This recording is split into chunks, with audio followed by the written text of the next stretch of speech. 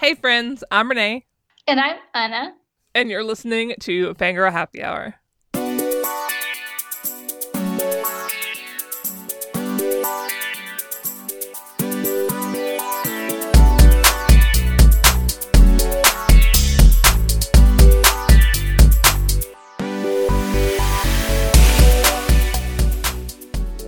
We've been reading some stuff. A lot, Renee. I even read on my holidays. This is unheard of. I read 2 books on my holidays. I actually made the time for it, and it was lovely. And it's been lovely. I'm averaging, I think, 2 audiobooks and 2 paperbacks per week. Are you listening to these books on like 2x? I don't. No, 1.8. Oh wow, you're almost there though. But I find that 1.8 is already maybe a little bit too fast sometimes, and I slow down depending on the book. But yes, most of them are 1.8. It's so interesting because I talk to people about it, and they can't believe. And I press play to let them hear what it sounds like, and it sounds like so fast. But when you listen to it, it just doesn't sound so fast at all. It's weird. Who knew? Who knew? If last year us had been like, Anna's gonna get super into audiobooks, you would have been like, no, that timeline is wrong. I would have been that timeline is wrong about pretty much everything about this year and the last year and 2016. So, what books have you been reading? First of all, I read Silvia Moreno Garcia's new novel. I've read her entire list now. I love her work. And what I admire the most about her is that her books are so different from one another. You never know what to expect from them. So that it's really refreshing to me. The new one's called Gods of Jade and Shadow. And it's kind of like a fairy tale slash quest set in the Mayan underworld in Mexico City. Well, all over Mexico, rather, in the 20s. And it's about a girl who finds herself having to help the god of the underworld to get back his throne. And it's just wonderful. It's feminism, and it's about her finding a place in the world at a time when girls didn't have a place in the world. And it's about her leaving her family behind, that's quite abusive, and falling in love a little bit with the god. It was just amazing. I really loved it. The next one's together with The Raven Tower by Anne Leckie, my favorite book of the year. The Rise of Kyoshi by FCE. And it's a book about Avatar Kyoshi of Avatar The Last Airbender fame. Ever since watching Avatar The Last Airbender and The Legend of Korra, I have dreamed of the day where I would get to see or read about an Avatar that was an earthbender, and that it was Kyoshi, one of my favorite characters. She was very secondary in the series, but it was just amazing. And it's a revenge story, and it's about an avatar who doesn't care about being the avatar at all. And she's bisexual too, on page. It was just so incredible, super well written. It's the same author who wrote The Epic Crush of Jenny Lo, which is a retelling of the Monkey King from the perspective of a girl who is the reincarnation of the Monkey King's staff. And it was amazing. Also amazing was This Is How You Lose the Time War by Amal El-Mohtar and Max Gladstone. It's a very poetic book, but it's also a book about 2 women who have fallen in love, even though they are enemies from different time warring factions. It's a really cool novel, and every time something happened and I was like, oh my god, this is so clever. And there were lots of those moments. The other one that I read was a thriller by Louise Candlish. It's called Those People, and it's about a very middle-class street in England where everybody gets along well. Everybody has their own cushy house in this well-to-do street. Then a new neighbor moves in to the end of the street, and he's of a different class. And he starts like being really, really noisy and obnoxious. And it looks at all of those subtle class economical divides in England, but it's also a brilliant work that shows how having a terrible neighbor can really impact your health, like your mental health. I know this because I've had a neighbor here where I'm living right now. They moved away, but they were so noisy and they were stomping, stomping, stomping. I never knew when there was going to be a party, and that was just like giving me so much anxiety. I couldn't live without dreading coming home. And this novel looks at this and does this really well too. And finally, I read a new novel called Whisper Network by Chandler Baker. It's a thriller. There is a murder, but it's a novel that takes place within a company in which the guy who's being tapped to be the new CEO has a history of sexual harassment that has been whispered around the workplace but not dealt with. And all the women that work there have something that they whisper about. So there's a whisper network about this guy that they whisper to each other, like in the background, because that's the only way they have found to address the problem. But then it becomes a bigger issue when he's tapped to be the CEO, and what do they do about it? And it was really good. All of this, I love this book so much. And as I can tell, like I'm reading all over the place. Thrillers, science fiction, fantasy, YA, and yeah. What about you? What's your list? You make my list sound exciting. I went on a road trip, and for the road trip, I got the audiobook of A Memory Called Empire by Arkady Martine.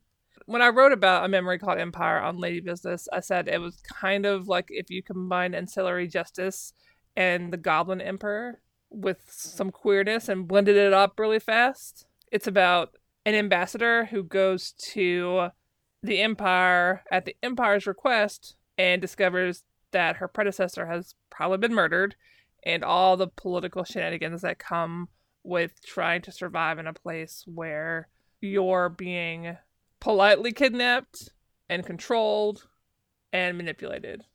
And it was so good. In my head, this was a standalone, but it's not a standalone. There's another book after this. So I'm excited because I found the ending to not have enough banging. Arkady Martine. Let's fix that in the sequel. Some banging. Come on.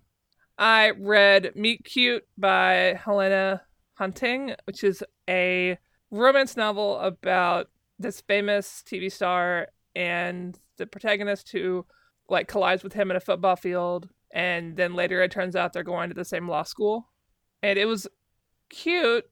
So you didn't love it? It was cute enough, and I really liked the relationship that the main character had with the love interest's sister. I found that relationship to be like the most interesting aspect of the book for me. Who knew? Gonna read a romance novel and then get attached to this like parental relationship more than you are to the romance. Okay, Renee, sure. And then I read Evie Drake Starts Over by Linda Holmes. And this is by the host of Pop Culture Happy Hour, which I think a lot of our listeners also listen to. Linda Holmes is super smart and does like really great commentary on Twitter. If you don't follow her on Twitter, she's great.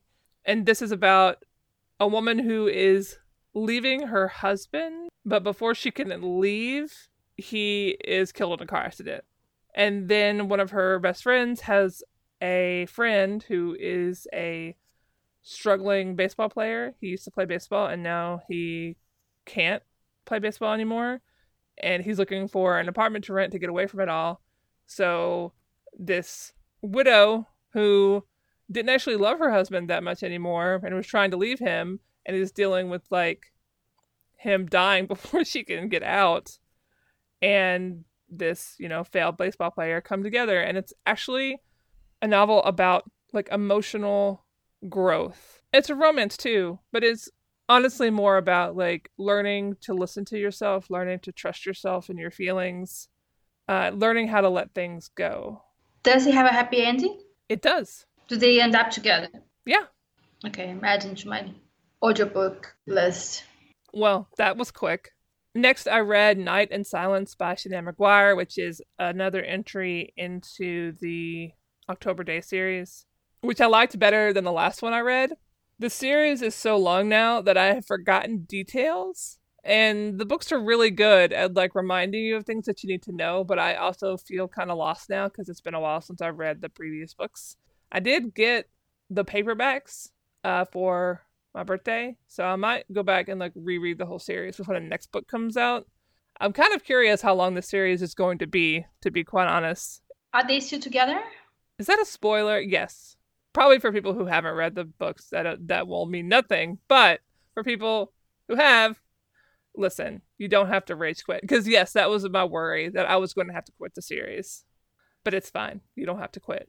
Next, I read Toxic by Lydia Kang, which is about a team of research subjects that are going to this ship that is a bioship, and it's about to die. But unfortunately, there is somebody left behind on the ship, somebody who was not supposed to exist. Oh. This book was bananas. This is how I was selling it to people. The two, like the main character and then her love interest, like, are naked together within 24 hours of meeting each other, and then they fall in love later. Sure. Perfect. Yes, I'm here for this. So you already know if that's something you like. So, but was it good in the end?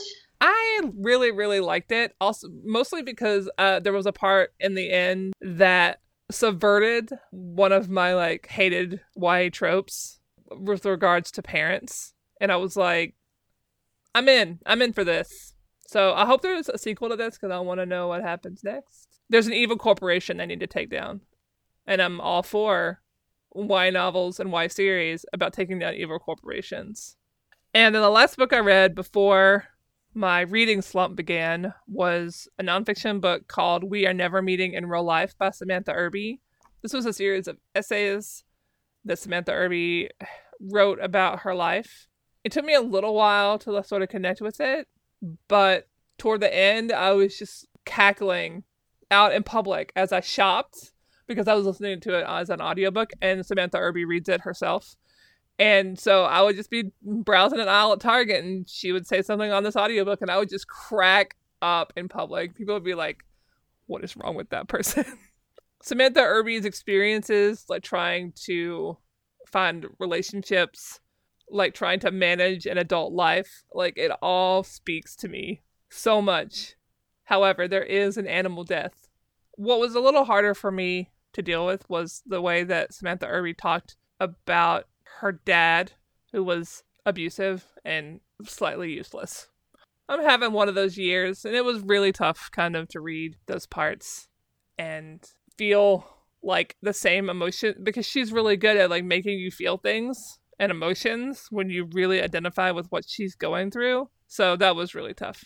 She's also like funny, not a comedian way, but look kind of like a millennial gaze look at this shit that we're having to deal with way that I think might be universal to people who are not millennials, because our, society is rotten at its core, and a lot of these things are happening to everybody. And I'm really glad I read this book. It was really great. And after I read that, I entered a terrible, terrible reading slump, and that is where I've been. I'm pretty ready to like be out of this reading slump, because I cannot be in the middle of a reading slump during fall book season. There's too many great things coming out that I want to read.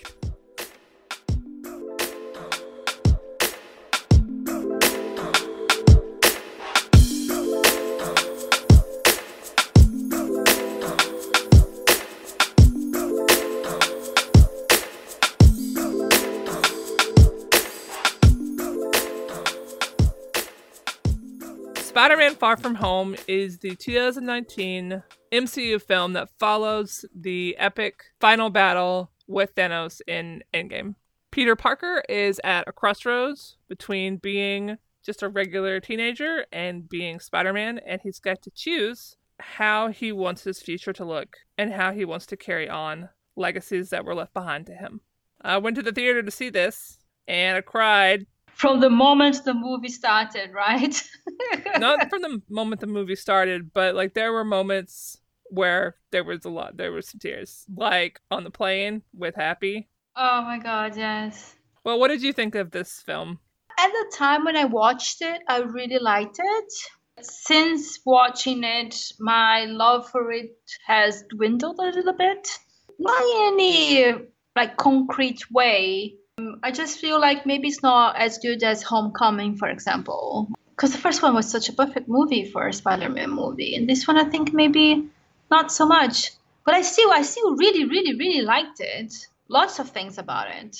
The mourning of Tony Stark, the fact that half of the characters in the movie were deeply mourning him, and the other half was hating him so much, which I thought was a really interesting way to look at one particular character in the franchise that was not universally loved, and because he was a complicated man.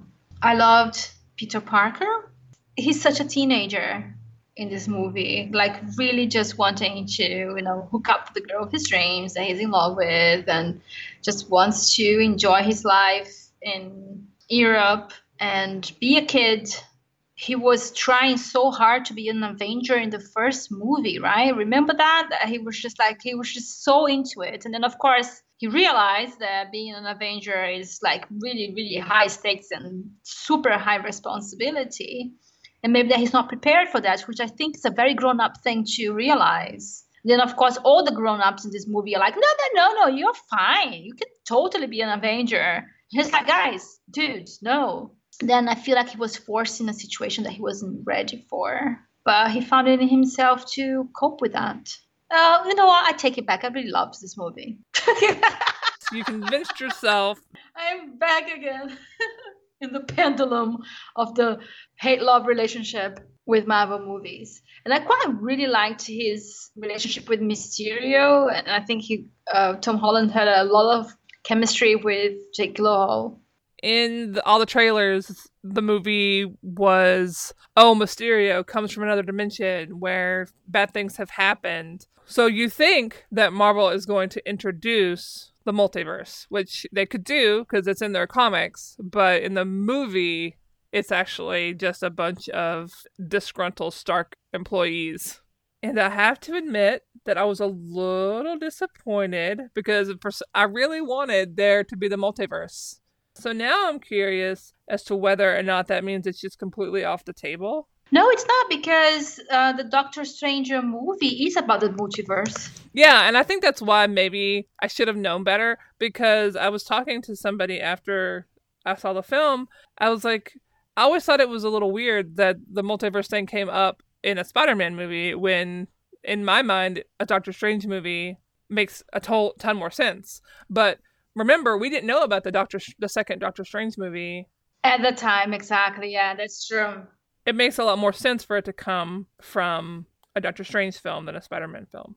I am just really tempted to see Marvel get creative with the way they match up characters. Like, I would love to see more like random alliances. Like, I would love to see Doctor Strange and Spider-Man saving New York, as it like different versions of New York try to collide together. That's a comic book concept. I see that Scarlet Witch is in the Doctor Strange movie. Isn't it an alternate dimension Wanda that has the babies that end up being the Young Avengers? Which, would be really cool. Well, also, they've set up for Young Avengers pretty well, I think, because that 5-year gap at the end of Endgame, all those characters just aged up 5 years. So now Scott Lang's daughter is a teenager. I'm just really interested to see where they go next. As for this film and how it ties into the larger universe, they're positioning Spider-Man as the new team leader. I don't know how I feel about that. I guess we will have to see it, but I guess Captain Marvel is too intergalactical for that, to be on Earth all the time. Black Panther could be the leader, or is he too preoccupied with Wakanda and the role of Wakanda in the world? That's what Tony was always felt like the natural center around which everyone could rotate, right? He had the gravity of having the position that he had. All the other characters have different stuff going on, and I honestly don't know how they're going to handle or tie into the Disney shows that are coming out. Like, for example, Captain America and the Winter Soldier. There's that series with Winter Soldier and Falcon. Yeah, but Sam is the new Captain America. How is that going to work? How are they going to tie that into things? And I'm also curious if we will ever see any of the characters from Agents of S.H.I.E.L.D., like those characters in the Marvel movies, because they're actually ending Agents of S.H.I.E.L.D. Season 7 will be the last season, so there won't be like this complication between like, oh, what's happening on TV, oh, what's happening in the movies, but they'll have the characters. And so I'm curious if we'll maybe see some of those characters come back to the MCU. Like, the more I think about characters that they could make leaders, like, the harder I don't want it to be Peter, because he's so young. Daisy Jones would be such a great leader for the Avengers. So I was a bit disappointed with about the lack of alternate realities in Spider-Man Far From Home too. But I quite liked that it was so meta and that he was dealing with not real monsters and was very, very firmly human shenanigans happening there. And I love that he got to use the Peter Tingle. Don't call it the Peter Tingle. So my favorite parts of the film are him trying to, like, you know, strike up conversations, flirt with her like slowly realizing that Peter is Spider-Man. And then they're like super little awkward dance, like, oh, is that the only reason that you were watching me? And she's like, yeah. This is like the perfect, like, oh, teenagers with feelings trying to protect themselves. And I loved that the romance scene was like on a busted up bridge while he's like been beaten. Because he tried so hard to like make it perfect. I'm like, listen, dude, I have, like, guess what adulthood is? This is adulthood. Finding your moments, even when they're imperfect. The other thing that I really liked was, even if Peter doesn't become like the team leader, showing him as kind of like the emotional successor to Tony as an Avenger was really nice.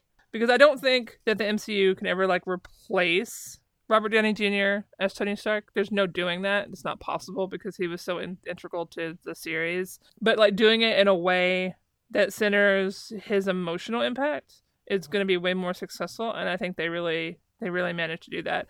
For example, like the scene that I talked about at the beginning where I was in tears, where Peter was on the plane making a suit. I agree with you that it was beautifully done. The thing that really got me, though, that I didn't actually think that deeply about until I read a post that KJ wrote, how long has Fury been a Skrull? I think it was just post-Endgame that he needed some time to recover, like probably all major characters did. I assumed it was what you said, right? He just needed time post-Endgame. But the way KJ framed it made me go, oh crap, what if they're going to do something even more? No, because they made some basic mistakes that we hadn't seen Fury do in previous movies. Yeah, that's true. Also be really like emotionally abusive, kind of. I was like sitting there the whole movie going, why is Fury being so mean to Peter? I've read Fury as like this very intense character, but he's never been like, he's been stern, but he hasn't been like cruel. And the Fury in this movie was just like all over the place. Well, now we know why. Probably that's what it is. But like, it's really interesting to think that some fanfic writer could get very creative. Was there anything else in the movie that you really liked? The hotel where the kids stayed at in Prague, that really beautiful, gorgeous hotel, is the same hotel that I stayed at for my conference when I went there a couple of years ago. It was really cool seeing, because it's such a beautiful place, and I couldn't believe I was staying there. So technically, you're like once removed from Tom Holland, and more importantly, Zendaya. Indeed, I hadn't thought of that, but that is the truth. You were in the same place they were. Yeah. One part that I thought was interesting, and I wonder if it's going to come up again, is Flash. Like at the very end, you see them all coming home from their trip. It's his butler waiting and not his parents. And they've been doing some interesting things with him, and I can't tell if maybe he's going to become more important later, like maybe as a villain. Like a nemesis. Oh, the Green Goblin, maybe. They could do something different with the Green Goblin this time. It's just interesting that they keep doing this character development on him. I look askance at everything that Marvel does now. I really like this film. I do think that Homecoming is a stronger film. But I also think that might be because we all went into Homecoming going, oh, another Spider-Man movie. And then we all loved it. And it was so bright and fun and refreshing that I'm not sure that Far From Home was ever going to be able to recapture that surprise. It's a good point. And Jake Gyllenhaal did an excellent job as a villain. I was like super convinced. Yep, that scans. It works out. It felt like he was going to be another father slash uncle figure for Peter to begin with. And I was like, oh man, you're letting this kid down so much right now. How many space views would you give Spider-Man Far From Home? 4. Okay, well, I'm giving it 5. 4? I didn't see that coming. Didn't your Renee Tingle alert you for that? It did not. My Renee Tingle is broken.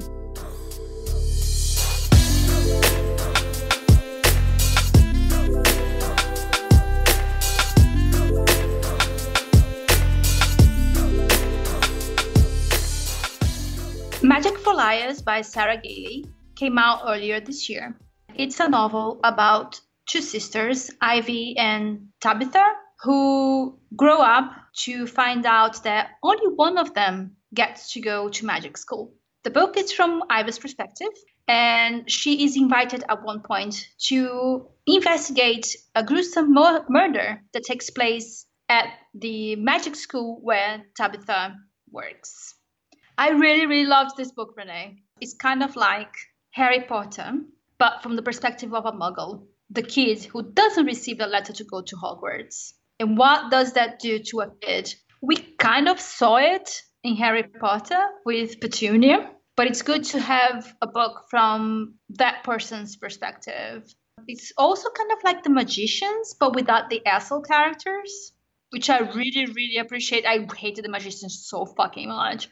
But it's kind of like that because it has a mixture of really down-to-earth magic at the same time that it has that wonderfulness around it. And I feel like Ivy's caught in the middle of it all because she tries to deny that she doesn't care about it. But as she enters the school, she pretends that she's part of that world to a point that I think that probably delays her investigation a little bit because she's so caught up in that world, seeing all those kids using their magic for stupid things. So, but it's also a novel about, sisters that are estranged and teenagers. Another book that this really reminded me of was The Secret Place by Tana French, who is a thriller writer from Ireland. I love her book so much. And there is this book by her that is set at a girls' school. And that really reminded me of that. There's a subversion of tropes there because there is this prophecy about the most powerful magician that one of the kids will become. And there's this boy that he's so certain that it's going to be him. It's not him. And I love that so much. I didn't know what to expect from this book because I've only ever read Gailey's short fiction. The thing about this book is that Ivy is not a very likable person. She lies a lot and she misleads people. She talks about how people don't stick around, they leave her, but she's the one that has like commitment problems, basically. She wouldn't be like a super great friend, so she's not very likable, but I was fascinated by her. I really felt bad for her too, because some of the stuff that the kind of person that she became was kind of led by feeling so isolated from her sister. Because she became so isolated from her sister because her sister had the skill that she didn't have. She isolated herself from, pretty much everyone. And she doesn't deal with her problems. She finds it more easy to deal with other people's problems. And so she becomes a private investigator. Because what other way to avoid dealing with your problems and having to scrape a living but being a private investigator? This book is like presented as a mystery, but I don't, because I think it's really obvious who the killer is really early on. Oh, I didn't think it was. Oh, you didn't? Because I sure did. I was surprised. I got a little head up about it because I was just like, oh, the sister relationship is so good. But also the reason it was so good is because Tabitha was manipulating Ivy's feelings. I know, that was awful. Ivy had done like some really terrible things and lied to a lot of people, but her stuff was just words. She could, choose a better path. Tabitha, yikes. Yikes. Mm-hmm.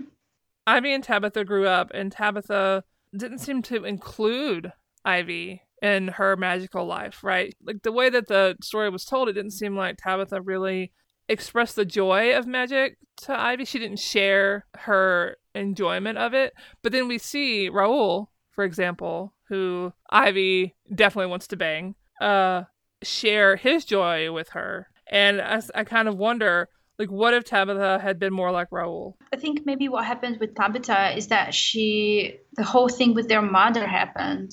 There were so much expectations placed on her shoulders, and she was a really young girl too at the time that it happened. So you can only imagine what that must have done to her. Well, we don't have to imagine; we see what that did to her, which is one of the points of the book. So I think that's one of the things that set them apart. And that move from being really close sisters to being estranged, it just really affected Ivy in a way that I feel maybe never affected Tabitha that much. It just felt so realistic because sometimes people just drift apart. Sisters drift apart. I knew that I really wanted them to like work things out. So that's one of the reasons that why I just really liked the sister relationship. And I think it's one of the reasons that why somebody might walk away from the book unhappy, because as you watch Ivy and Tabitha reconnect, you get this like hopeful feeling like, oh, they're going to work out their problems. But then you get to the end of the book and you realize, oh shit, this book just manipulated the hell out of me. And that's how Ivy feels. The book recreates that emotion in the characters, in the reader. And I thought that was super effective. Like I went in to read some reviews of this book, and a lot of the people were like, I felt tricked. I'm like, yeah, congratulations. The book worked. Like, I think one of the points is you're supposed to feel tricked.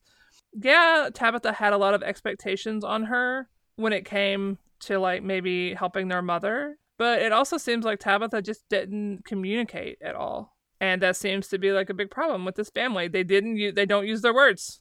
The answer is more communication, not less. Exactly. The book uses magic in trivial ways because these are teenagers. Obviously, they're going to use magic in trivial ways. But what did you think of the more like advanced magic, like the medical magic, and how that was portrayed in the book? In what way exactly? Like, it was very interesting to me that Gailey chose to tell a story about medical magic centering on abortion.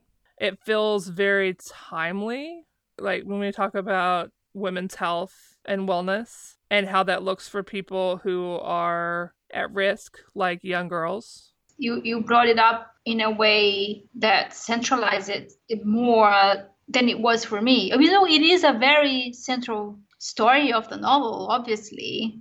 I mean, I liked the way that it created the relationship between the best friends who are trying to help each other, the question of the responsibility of the teachers and how far they can intervene, and whether this is their choice or the choice of the kid who wants to be intervened. It is very timely and perhaps even more, it kind of like mirrors the real world, the way that the conversations were had. But it changed a little bit because they were having it in the context of magic discussions. Yeah, exactly. You can't do anything about this with this spell because it only works and up until this point. And after this point, you have to like seek more official medical care. It becomes like an access question. And I found it really fascinating that Gailey chose to use that specific example of medical care and access to that medical care in that way. If you make something hard to access or make it where kids, like people who like teenagers basically can't access medical care without parental permission, what links will they go to? We talk about abortion access now, like because like multiple states are banning abortions in the US or restricting its access and making it impossible for people, especially people without like money, to access abortion care. I found it fascinating that the book, which was obviously written before some of the stuff that's happened this year, but it's been happening in the US for a while, so it's not that out of pocket. The magic in this book, the way it was described to me, was literally magic exploding a body apart. Using the magic to explode a body and just like to pluck out bad stuff. We learned that Alexandria blackmails Tabitha into performing the procedure on Courtney. It's basically getting a back alley abortion. That's basically what happens. I thought that was just a really fascinating way to like put this in front of people, this issue, like what happens when you block access to medical care without having to have them like go through a bunch of gates to access it. She got blackmailed into doing this like secret abortion, but like what happens if it had gone wrong? And I mean, it didn't go right because that poor girl, at the end of the book, when Ivy finally figures out what happened, I don't know, it was just really emotional for me to like see somebody who's working in a school with kids to teach kids magic and doesn't care about hurting them with that magic. The person without magic cares more. Which just, I think, is another layer of this book, is this idea of who deserves to get magic. It's so arbitrary the way that it happens for these two sisters. It's like, and how do you address that? Which is arbitrary in all of these books that we read about magic, including the Harry Potter ones. And there are really abusive teachers at Hogwarts too. Ivy's not perfect. Like, she needed to turn her sister in, and she did, and she chose not to. Like, it was really sad. Like, you could see her disappointing Mrs. Webb. Like, you could see it happening. Because I'm pretty sure Mrs. Webb also, like, once Ivy came forward and explained everything to everybody, I'm pretty sure Miss Webb quickly figured out what happened. Because it's not that hard to put the clues together. And I was just like, oh no, Ivy, you're disappointing Mrs. Webb. Don't do it. But I think this feels more like a character book. Absolutely. This is probably why I loved it so much. It was really about Ivy seeing that just because you have magic doesn't mean everything is automatically better. It doesn't mean you can fix everything. It doesn't magically, make you a better person. Like, only you can do that. I actually think this book has an incredibly happy ending because Ivy solves the mystery. She solves a mystery. She removes a very, abusive teacher via blackmail. I'll take it. And she gets her guy. She gets him. And she gets closure with her feelings about magic and her feelings for her sister too. And so, I mean, I really think this book has a pretty hopeful ending. I felt great after finishing it. I don't know. A lot of the reviews I read were like, Ree! That's the noise they made. They're all wrong. Literature is subjective, Anna. Sure. How many space bees would you give this? I would give 5 space bees. I'm also giving it 5 space bees. Wow, we truly are Fangirl Happy Hour today. Look at all these space bees.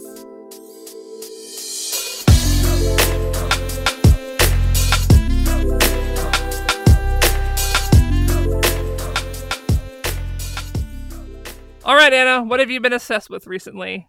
Reading. It's so good to fall back in the routine of picking books one after another that I hadn't had in a while because I was so busy and so stressed and so anxious that I couldn't find the headspace for just reading for fun. At one point, I was like, I don't like reading anymore. I was just not finding it in me. And I think after this break this year, from everything pretty much, I have been just reading for fun, doing the occasional reviews here and there. I say that I'm obsessed with because I keep adding books to my wish list and to my saved on script and I keep looking at audiobooks on Audible. And August the 1st, and I've read 82 books so far this year. That's a lot of books. I know. I'm so pleased with myself because the past couple of years I read 60 in total. So I'm aiming for 150 this year. Well, I'm glad you got your reading mojo back. Can you send me some? I'll try. What about you? What's your current obsession? So I've played this game several times. This is my 3rd playthrough, but Horizon Zero Dawn. Once I hit my reading slump, I was really frustrated. I really just wanted to do something that wasn't stressful. So I restarted Horizon Zero Dawn after Diana mentioned it and put it on story mode, and it's been really relaxing. As I'm playing the game and living through all these little stories again in the game, I'm just reminded that it's not that I don't need stories. Maybe it's just that I don't need stories in the format of books right now. Maybe I just need to have a story that could come in a different format for a little while and renew myself.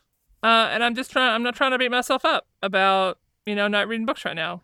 That's true. That's what I was doing last year when I was in the reading slump, couldn't read it. I felt watching episodes of crime dramas really helped me. It's kind of like changing the way that you engage with narrative a little bit. Maybe helps a little. And I don't know if this will help me, but I'm gonna finish my third playthrough of Horizon Zero Dawn and see how I feel after that, and not put so much pressure on myself. I asked on Twitter for some recommendations for books, and I put them all on a list. And once I finish the game, I'll pick one up and give it a try, and we'll see if things have resolved. But listen, Horizon Zero Dawn is still the greatest. If our Space Bees have not yet played Horizon Zero Dawn, I highly recommend you go do that ASAP. There is a story mode. It is pretty easy. Even though it looks like you would be playing hours of a cultural appropriations game, that's not what's happening. It'll all make sense. Play the game. It's great. That's what I've been obsessed with. Space Bees. When you are in reading slumps, how do you cope? What do you do to break out of your slumps? Why don't you let us know? Help us out.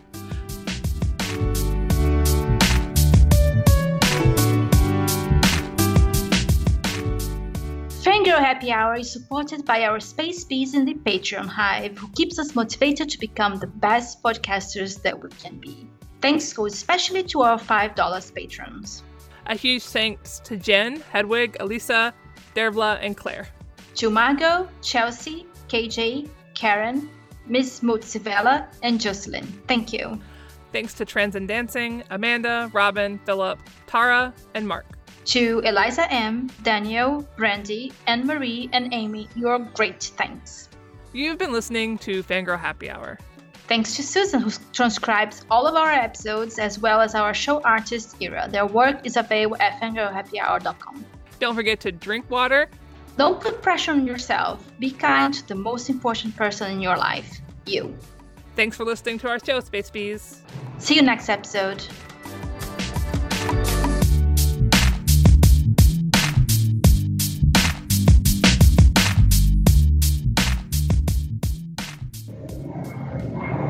Plain. Do you gotta